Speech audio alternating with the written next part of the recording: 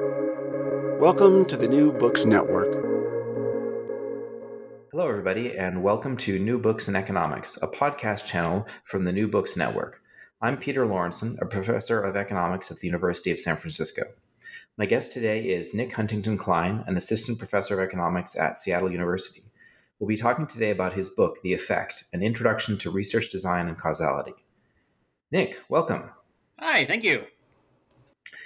So you're teaching at Seattle University. It's another progressive Jesuit institution like the University of San Francisco. So glad to get a chance to talk to you on the show.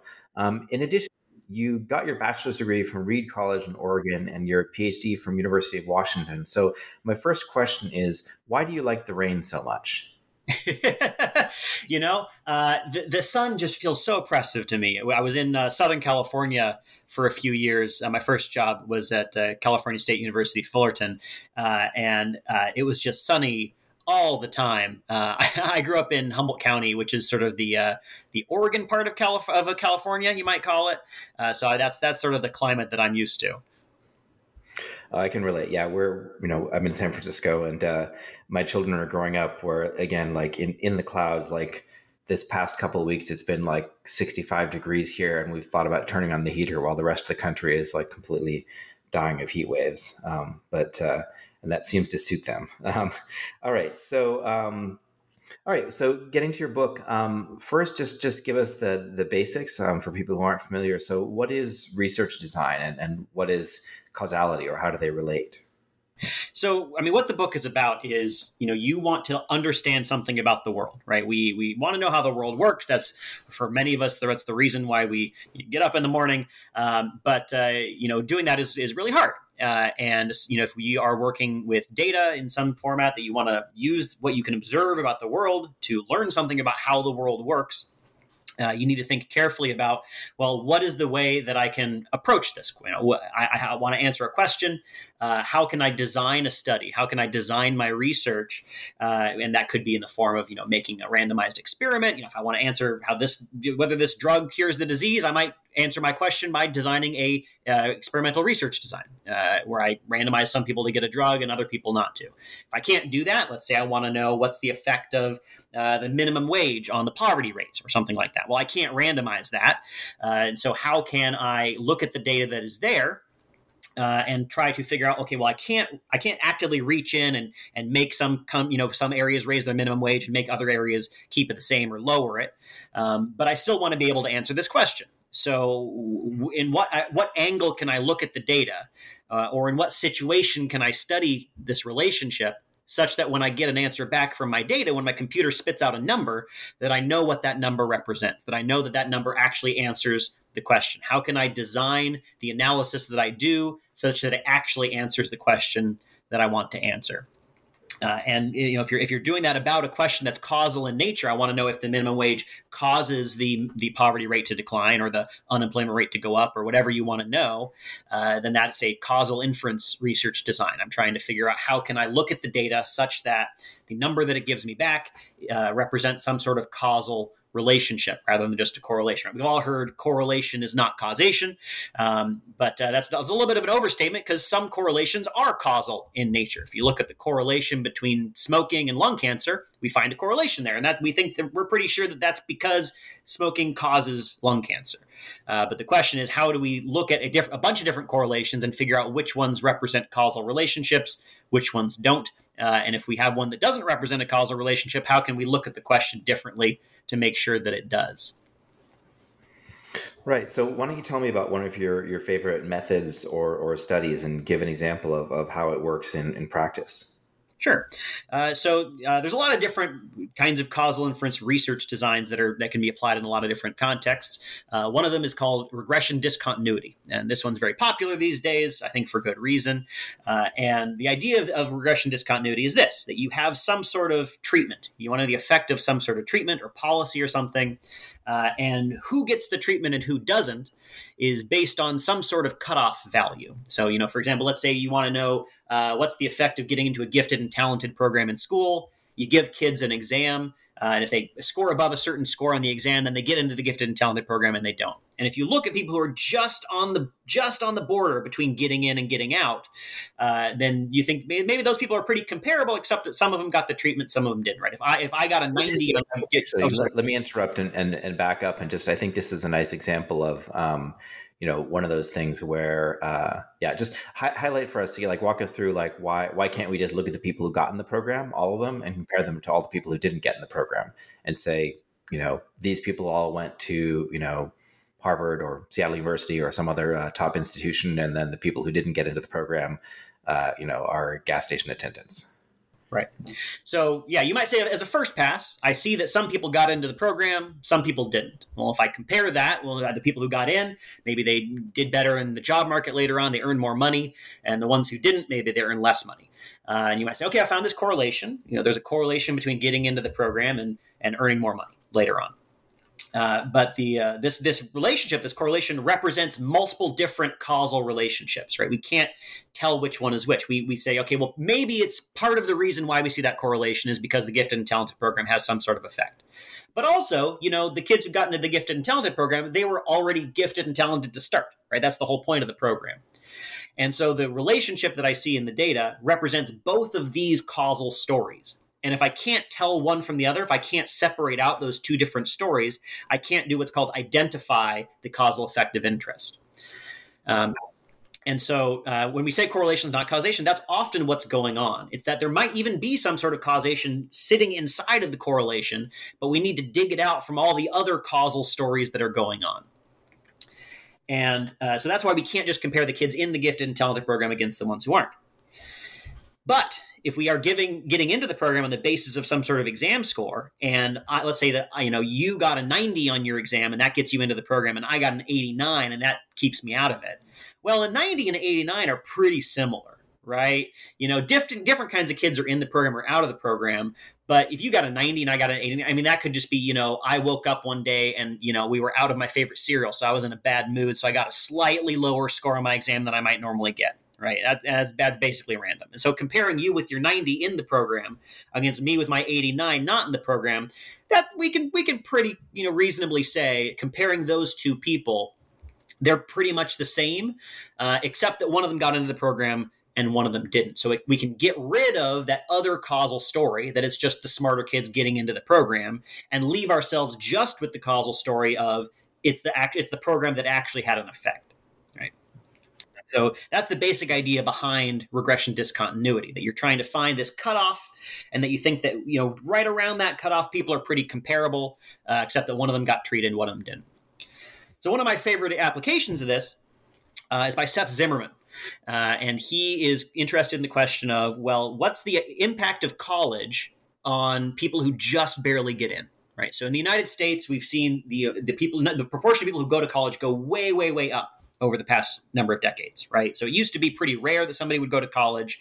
Now something like 70% of people at least get a little bit of college experience, right?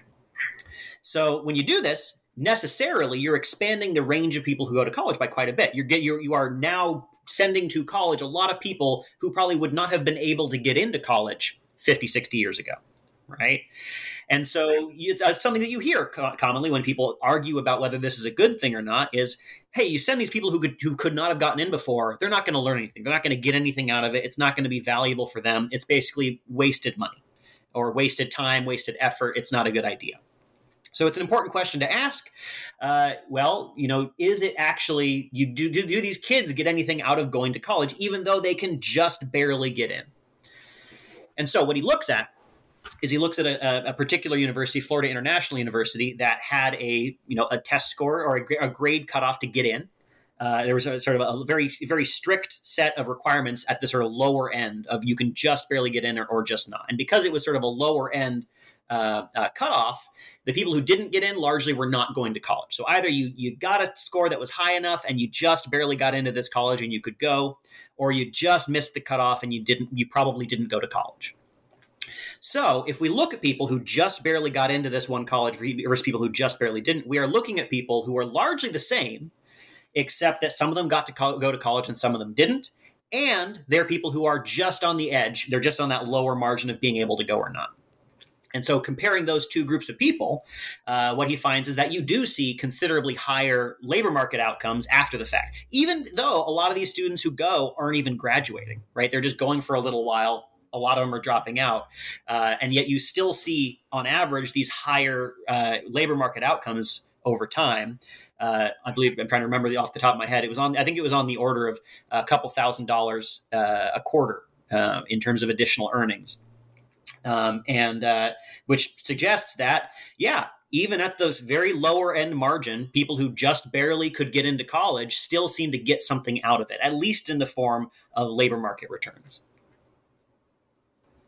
That's really interesting what you said there, because it's not just about, there's also sort of the debate of like, oh, is it just kind of some kind of, credentialism or certificate where we as a society have been duped into thinking you need a degree, and therefore we just pay people with any, bachelor's degree more, even though they're not better at their job or something. But you mentioned that it's not even necessarily, even if you didn't graduate, just having, I guess, taken a year or two of classes actually seems to put these people ahead in terms of their ability to sort of get ahead and earn money in the world.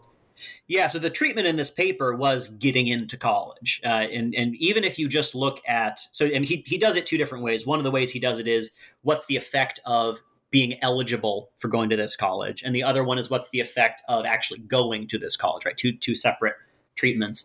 And he finds that even just being eligible has a positive effect on average. So even averaging out the people who, didn't graduate or even didn't go. I mean, if you didn't go, obviously college is not actually going to help you. But if the effect for you is 0, we're averaging that against the effect of somebody who did go, and that's big enough that we still see a positive effect there. And this study can't really separate out the credentialism versus the actual learning, although keeping in mind, right, if you didn't graduate, there's only a limited possible role that credentialism can really play. Right. Yeah, so I guess doesn't quite directly test that, but it could go with it a little bit.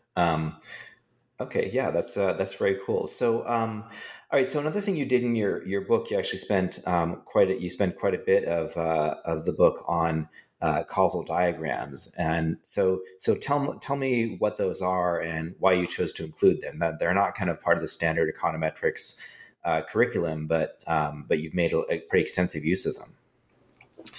So what causal diagrams are is they're a way of writing down how you think the world works.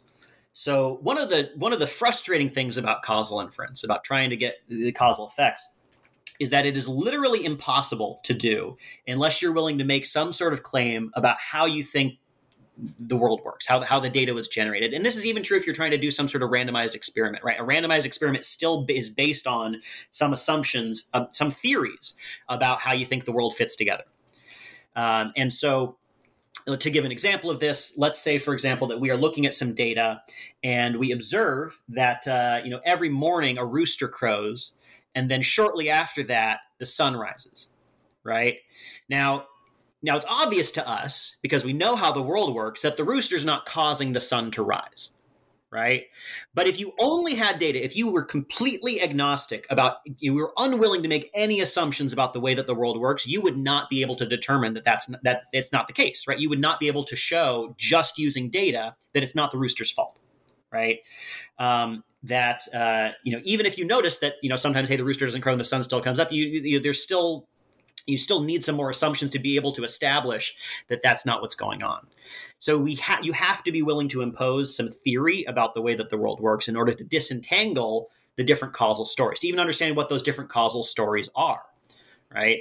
Going back to the gifted and talented example, I observe in the data that being in this program is correlated with some outcomes later on. If I want to be able to say, I think that one of the reasons why that is just that smarter kids are getting into the program in the first place, I need to have that understanding of the world, that that's what's happening, that is what's driving people to be in the program, before I can say, that's an alternate causal story that I need to get rid of.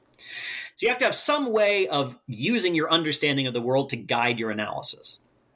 And there's a bunch of different ways to do this. So as you mentioned, in most econometrics applications or most econometrics teaching, we don't use causal diagrams. And what you might do is you might write down a series of equations that reflect your understanding of the world, right? You might write down, if you've ever taken like an economics class, maybe you would write down a supply and demand model and then turn that into a statistical version of that so you can apply your data to it, which is a series of equations, right, that you use to reflect how you think the world works, right? That's what a model is.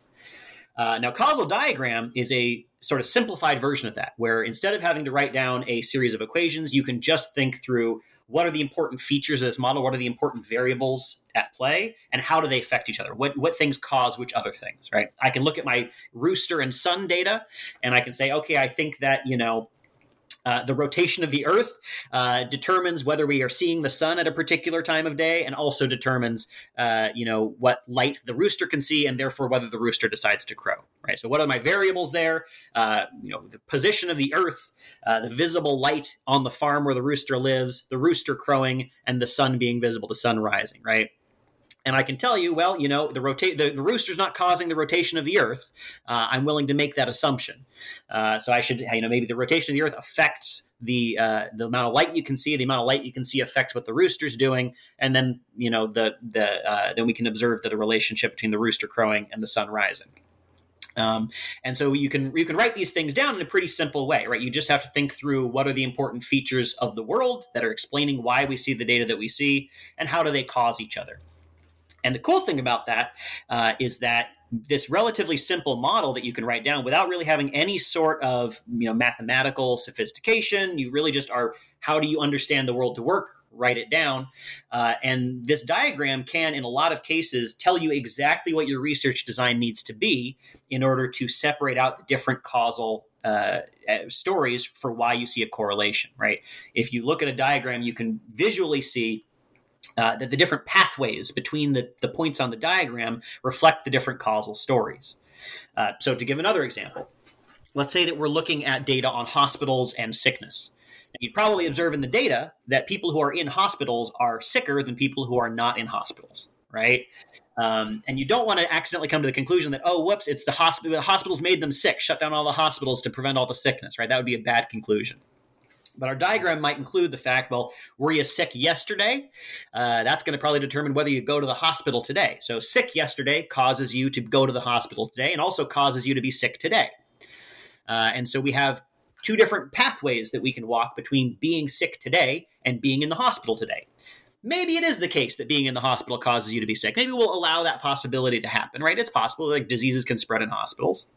But also, we need to recognize this alternate causal pathway that, being sick today is caused by being sick yesterday, and being sick yesterday causes you to go to the hospital. And so that's another explanation. We can see it on the diagram. It tells us what pathways we need to get rid of and close down in order to isolate and identify the pathways that we want. So in a relatively low non-technical way, you can figure out what it is that you need to do. How do you need to design your research study in order to isolate just the pathways that you want?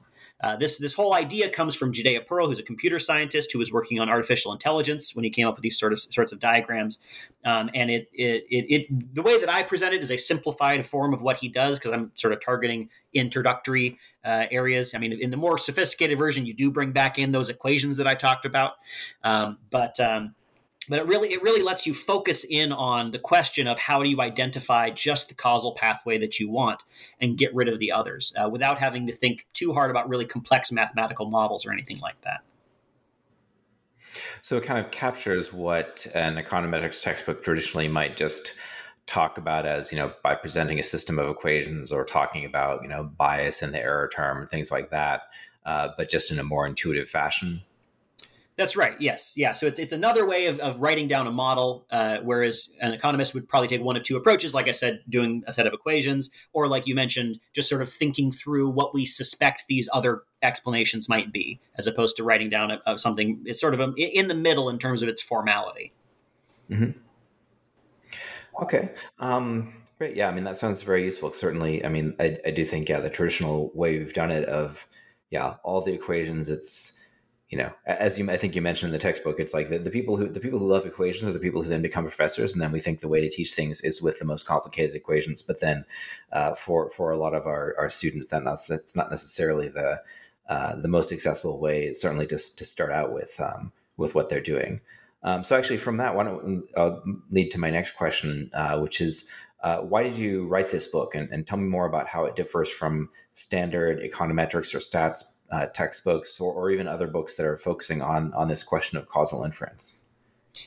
Yeah, so writing the book, it came about sort of unexpectedly, right? So when I started out as a professor, most of my research was in higher education, as you might guess from the fact that almost all the examples I've given so far have been in education.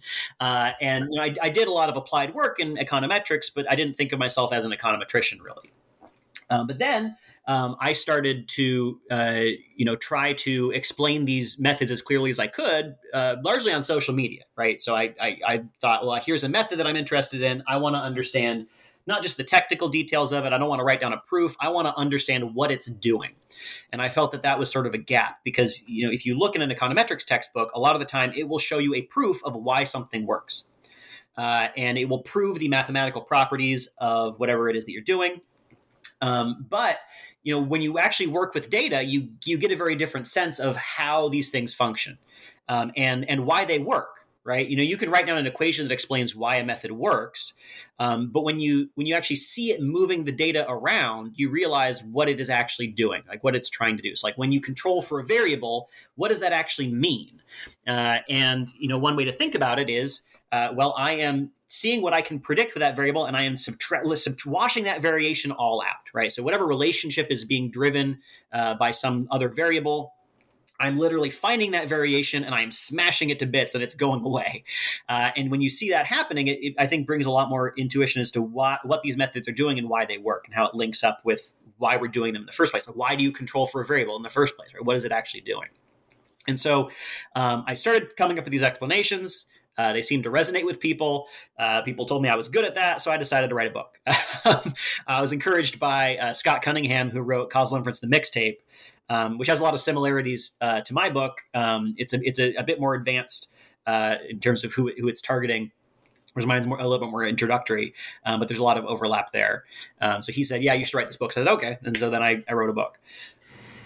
Oh, that's great that he was supportive of that, and that's useful, I think, because I imagine people looking for like a textbook on causal inference.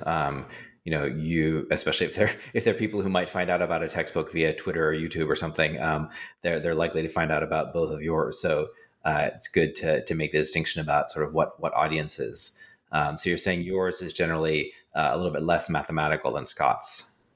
Right. It's a little bit less mathematical. So in terms of the differences. Mine's definitely less mathematical. I try to keep the equations to, there's still in there is an econometrics book, but to a bare minimum.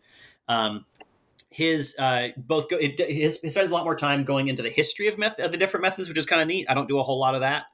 And he does a lot. His is a little bit more closely related to like published literature. So, certainly both of us use, published academic studies as examples that we walk through. His walkthroughs are a bit more closely tied to what that actual research is like, whereas mine tries to keep it a bit more abstract and a bit more introductory. So that's sort of a lot of the differences between the two books. So who's the audience for the book? Who do you anticipate buying it, or who has been buying it so far? Yeah, so I think that the audience could be. I think the audience is. There's a couple different audiences, I guess I should say. The one that I really wrote with in mind to intend from the start intending it was undergraduate sort of level of students who are trying to understand causal inference research design, right? So if you're taking an econometrics course, this could be a way of doing econometrics that is more based on intuitive research design than focus on the properties of different statistical estimators, right? That's how I teach my econometrics courses with this book now, right? I was also keeping in mind other sorts of audiences, which would include people who work with data and are not as familiar with causal inference, right? There's a lot of people out there who work with data all the time that maybe are in some intuitive level doing causal inference, right? They realize that if they want to answer some sort of causal question, they have to do some important things to handle those alternate causal explanations. but had not really been introduced into it in any formal way. And so that includes people working in the private sector, right? I've heard a lot from people who, are working on data science teams or whatever. And even if they're not really doing econometrics, they're doing data science, all this logic still applies to data science as well. And so the ways in which this can shape the things that they do. Or people in other fields that are not as familiar with causal inference as econometricians are, people coming from sometimes sociology or psychology, who do data work, but are not as familiar with causal inference, and it's for them too. Okay, and have you found them to be receptive? There's certainly, it does seem like a growing interest within the data science world in kind of recognizing that. Well, you still get very amusing Twitter kerfuffles when someone just says, well, we don't need causal inference because if we get big enough data, it's not a problem. But I hope that's not the majority view. Yeah, I mean, it's this is getting into the sociology of data analysis, which is something that intrigues me a lot, but I can only speculate about. But yeah, I mean, in terms of, I think that data scientists are aware of these issues, right? And I think that there's a couple ways around them. One is to say, okay, well, I know that's an issue, therefore I'm not going to do that. I'm just going to do predictive modeling. And if you're only trying to do predictive modeling, then you often don't need to worry so much about causal inference because you're not trying to answer some sort of causal question, right? And I think that's a totally valid thing to do, right? If your important question is how do I predict this thing, and you don't care why, then yeah, who cares about causal inference? Why make your life harder? But another way around it is to, sort of do it ad hoc, which I think is what is happening a lot. So, for example, let's say you're a data scientist, you're trying to forecast something out in the future, and you know that.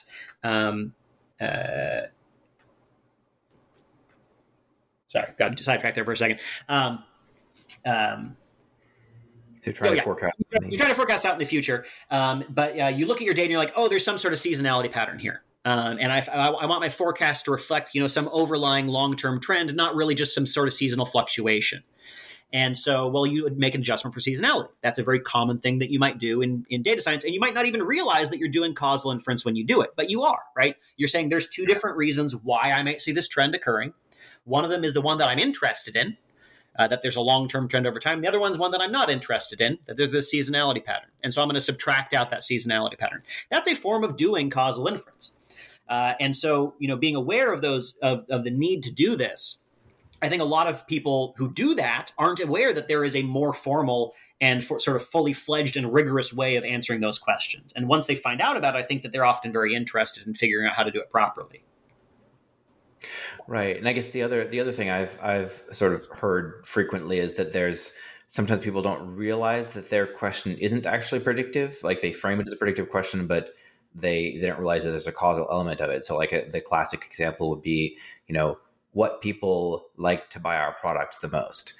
And that's a predictive question as framed. Like, what are the characteristics of people who are going to buy our products or who have bought our products in the past? But then there's the conclusion people draw is often the causal one, like we should get more ads in front of these people. And then it becomes a causal question of, if I advertise to these people more, will that actually get them to buy more? And you could imagine the extreme, like maybe these are all the people who are going to buy your stuff anyway. So serving more ads to them will just annoy them or just be a waste of money.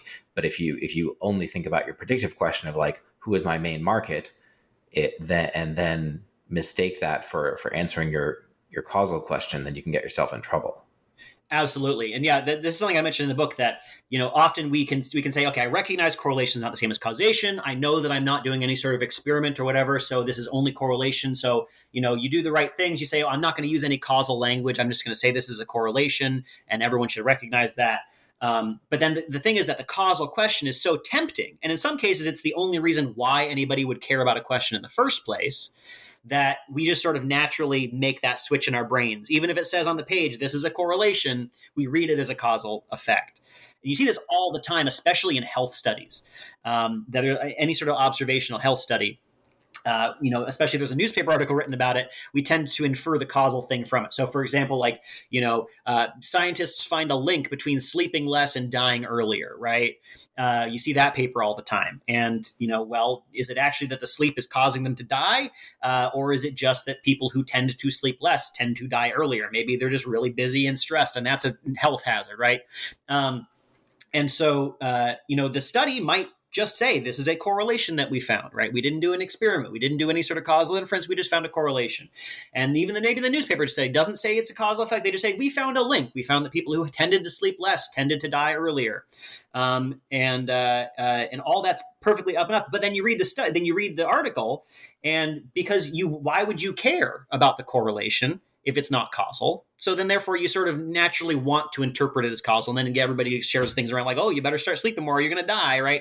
Or you better start, drink coffee because that's related to higher income or higher health outcomes, or start drinking wine, or, all these sorts of things that are correlational, but then why would you care about them if they're not causal? And so we sort of take the interpretation that's not really there. Mm-hmm. Yeah, it's very tricky. And yeah, as you said, it's like if they'd done the same study and they'd say we found a correlation between this, and then they had said, and we think it might be, like you said, because busy people don't sleep as much and they're stressed out, and so stressed out people die earlier. And sleep is an indicator that you're stressed out. People would be like, well, of course, the times when I'm pulling all-nighters or, not getting enough sleep because I'm up at night worrying about something probably is when like things are going badly for me. So I guess it's not that surprising that someone else in that situation would have a higher death rate. But then that no longer becomes this tempting causal claim about like, here's how to cure your ills and live forever. So in your book, between your book and maybe the website, you include R code, Python code, and Stata code. So which one is the best language? Here's my take on programming. So if you're just listening to this and you don't spend time on Twitter, which is the best language for whatever is a very common and just such a great use of all of our time as a source of argument. But my real take on programming languages for data analysis is this: I think you should learn two. I don't think it matters which two, but once you've learned a second language, you can pick up whatever tool that you want and use it. And so that's my real take on it. I think that, the different languages serve different purposes, and you should use the language that is purpose-built for what you want to do. Stata is purpose-built as an econometrics tool. And if you are doing the kind of econometrics that it is built to do, there's nothing easier, right? It is designed with you in mind, and it is very purpose-built for that. And if you're doing the kind of econometrics that somebody, doing research 10 years ago would recognize, then it is going to be probably the best tool. It might not be the fastest, but it will do things correctly. And I think that there's a lot of value in that. If you're doing statistics more generally, or you want to use some newer methods while still having a lot of access to really good statistical analysis tools, I think R is probably your best bet. Because it is built sort of with statistics first in mind and programming second. It does a lot of things right in terms of using statistical analysis. It's got such a good backing for a lot of different sort of packages that are available that do different kinds of analysis that's not available in other languages that are sort of programming languages first and statistics second. And it's faster than Stata, and it has a lot more new methods than Stata. Stata can be kind of slow to get some of the more cutting edge stuff. Whereas R is partially because R is so easy to build packages in. It's way easier to build a package in R than in Stata. That you tend to get, I think, especially these days, more of the new methods you're going to find them available first in R. And then Python is one of those languages I mentioned that is sort of programming first and analysis second. So it's not built to do data analysis. You can do data analysis in it, but it's all sort of secondary. And so you when you're working with it, you sort of run into some weird things where it's clearly not made for you. There's some convenience things that you get in data first languages like Stata and R that you don't get in Python. That can be headaches, because it's programming first, it tends to the things that programmers like to do, things like data science, it tends to get first. And so if you're doing data science, then you want to know Python, and it's going to be harder to do econometrics in it because that's not what it's built for. You can do econometrics in Python, but I don't know why you would. I know people who do it. I don't know why they do it. But if you want to combine your data analysis with like web scraping or and management of enormous databases or whatever, things that are programmers are going to be more likely to do than data analysts, then Python's going to be the integration tool for that. So again, I think the different tools serve different purposes. I think that you should learn 2 languages, whatever they are, whatever fits the needs that you have. And then once you've learned that second language, you can learn the 3rd and 4th and 5th and 6th super duper easy. So whatever the winds of change happen to be in the future, you'll be prepared for them. Kind of like, I guess my humanities friends who like go, they go to Europe and they learn French, and then you always hear about how Europeans can just kind of speak any language. But there's sort of like that element of like, just because if you grew up around a couple languages, then like the picking a new one up and making the new connections in it, and adjusting your accent and your syntax and whatever is kind of a manageable thing. But it's the very first time you try to move away from English is when it's really scary for people and most challenging. Yeah, I think that there is a good analogy there. The way that I think of it is the first programming language you learn is hard because you're learning how to program. Just like when you're a kid and you're learning how to speak, it takes you a few years to get that going. The second language is hard because you have to unlearn all the specifics of the first one in order to realize that those were just specifics and not general things. And then once you've done that, though, the third one's easy, right? Because you already know how to, partition this, what's specific and what's general about language, and apply the tools that you already have, but not be so caught up on the details. Mm-hmm. So you've also been doing YouTube videos. How's that going? That's great. So I've been doing YouTube videos for a while. Programming tips and econometrics stuff, and I enjoy it. It's nice to be able to sort of reach a broader audience. I like to be able to, I'm in the habit of talking to a camera for 10 minutes at a time, right? Which is handy. It's funny, ever since, the pandemic hit and a lot of the classes have gone online anyway, what is my actual job in terms of teaching? Well, it's, turning on Zoom and talking to a room full of people in live, I'm a professional streamer. I'm a professional streamer and YouTuber. That's my job, right? Is sort of one way to think about it. And so, I like being able to reach a broader audience. I think it's helpful, especially for people who are, in classes elsewhere. If you might want to get the same information from multiple different sources, especially in econometrics, where sometimes people who are teaching it are so good at it that it can be hard for them to get across the ideas in the best way. Sometimes you get to that problem with certain fields, especially highly technical ones. And so students in that class being able to go to somebody who, I'll admit, is not as good of an econometrician probably as their professor is, but is able to sort of speak to their level maybe a little bit easier, is valuable, I think. Mm-hmm. So pedagogy and public outreach are usually not valued a whole lot in the economics discipline. How has your work in these lines been received? Do you feel like it's been worth it? I think it's been worth it for my own purposes. I'm not sure how professionally rewarding it will be in the end. If you look at my tenure file or whatever, I mentioned my YouTube videos, but I don't think it's going to count for much. The book that I wrote counts for, I don't know, a third or a half of a published paper. But I mean, because I'm I've always been in departments where the research expectations are at the level where I can fulfill those and then still spend all this time on pedagogical stuff. And, because teaching is also very valued at these departments. I'm not, at, University of Washington or Berkeley or Harvard or whatever, where, nobody really cares about the teaching. If your teaching quality is not a part of your thing, that it does count a little bit. And I don't have, the same sort of research pressures to publish.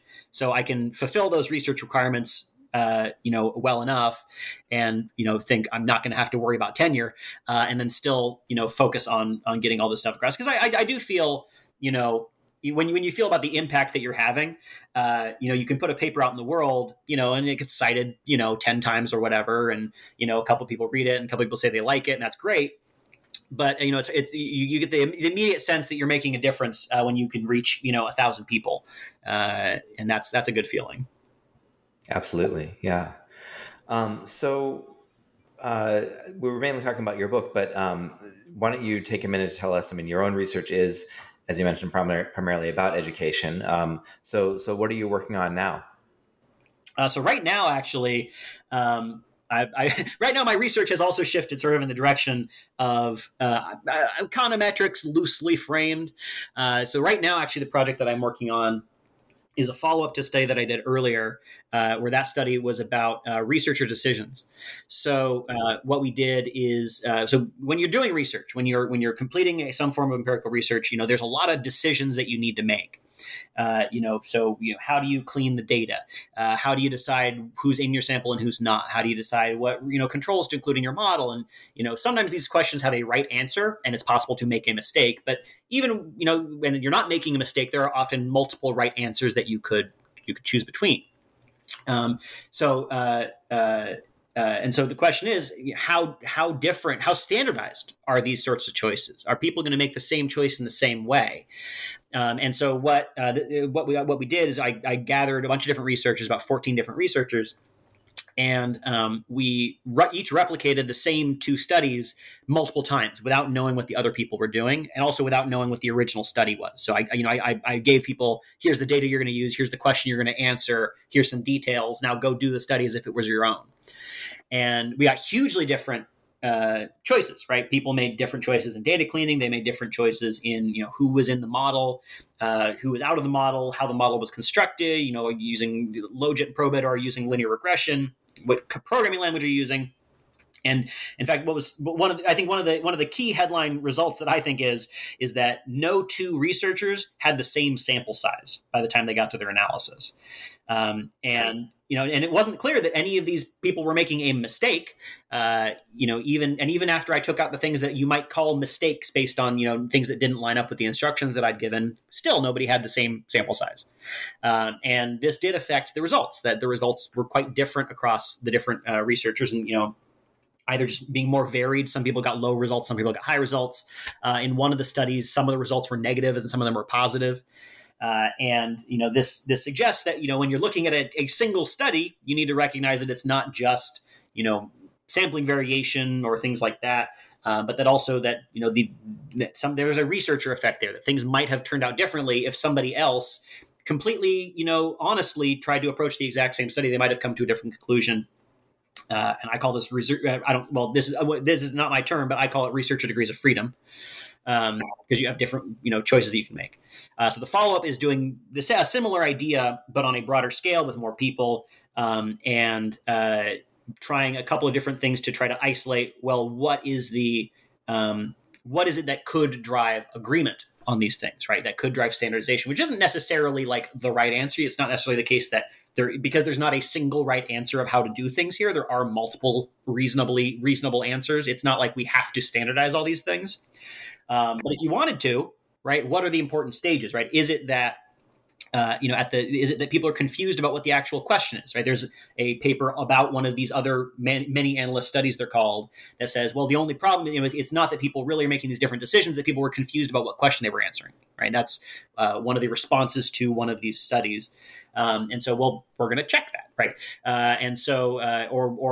If we standardize the data cleaning process, are things still different after the fact? If we standardize these different things, first of all, how much does it narrow the range of variation across researchers? And also, when is it important? Does it seem like it's eliminating errors, or is it just, standardizing among people who could reasonably disagree? And that's something that I'm working on next. Right. Now that sounds like really important work. We're definitely, everyone's becoming much more aware of how many of these little decisions there are and how they can kind of add up. And then, when you combine that with sort of file drawer bias, intentional or not, where, you don't get a result. And so then you don't send it in, or you don't get a result. And so when you send it in, the big name journal says, well, you didn't find anything, so it's not that interesting. Then that skews towards like the one person who just, even purely innocently just ended up making all the choices that ended up making, stars on all the regression tables. They're published, their thing gets published, and the effect is large. And it then becomes part of the sort of the discourse and conventional wisdom about, this is the published top-notch study that shows this thing matters. Yeah. And I mean, you see all these sorts of things come up all the time, right? Where, yeah, you get that certain studies are easier to publish if they have surprising findings or at least significant findings, statistically significant, and then that can really guide what we perceive the right answer to be, and also it's going to guide future results. Right? If somebody got a fluke study that showed that some treatment was really effective, it then becomes harder to publish studies that show that it's not. Because now not only do you have a non-significant result, but you're bucking against the established findings. Well, why do you think that you got a different finding than they did? Well, I don't know. The thing that drove their finding might have been something that they didn't even talk about in their paper, that they didn't even realize was an important decision. So that I think that's something that we're going to have to figure out how to overcome. I am more optimistic about the quality of results. I think that you got to take them with a grain of salt because we do have all these problems. But I do think that there is a useful signal in the noise. But that signal could be improved relative to the noise, probably, if we put our minds to it. Right. Yeah, absolutely. But it is very good to be aware of this and since we're economists, to try to quantify, how big of a problem potentially is it, and how much can we really say about it. One of my favorite examples recently, and I might get in trouble saying this because I don't remember the exact details of all of it, but there was a very cool paper recently about the Fama-French factors. So the Fama-French factors are a very famous set of basically models in finance. So in finance, if you want to beat the market, right, you want to get a portfolio that does better than the market. That's really hard to do. And sometimes people think that they've done it, but it turns out that there's these sort of set of understood anomalies in finance where you can build portfolios in certain ways. For example, building a portfolio that buys small companies and sells big companies, or a portfolio that buys companies that have recently had increases and sells companies that have recently had decreases, right? And these portfolios are known to beat the market, but generally at increased risk. So it's a trade-off between risk and reward, right? But they're understood. And often when people think that they found other ways of beating the market, if you look at the portfolio that they say, if you construct your portfolio in this way, it's going to beat the market. But then it turns out that it's actually just one of these other anomalies in disguise. Those are the Fama-French factors. And so what a recent paper showed is that, these Fama-French factors, the way that they're designed, like, for example, you're going to buy the small companies and sell the big companies. Well, what determines small and what determines big? And that was Eugene Fama making a choice, 30 years ago about what small and what big meant.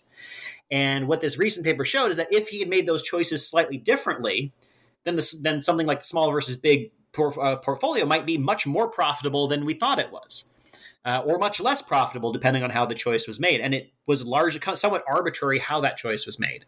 And the entire field of finance is based on this sort of stuff, right?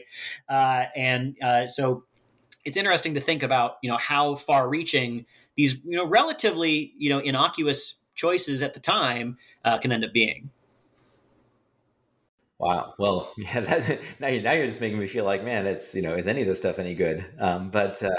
See, that's the thing, though. Like, so Fama-French, like, it could have been better, but also it is very informative. It did help explain a lot of stuff over the past decades that we've been talking about it.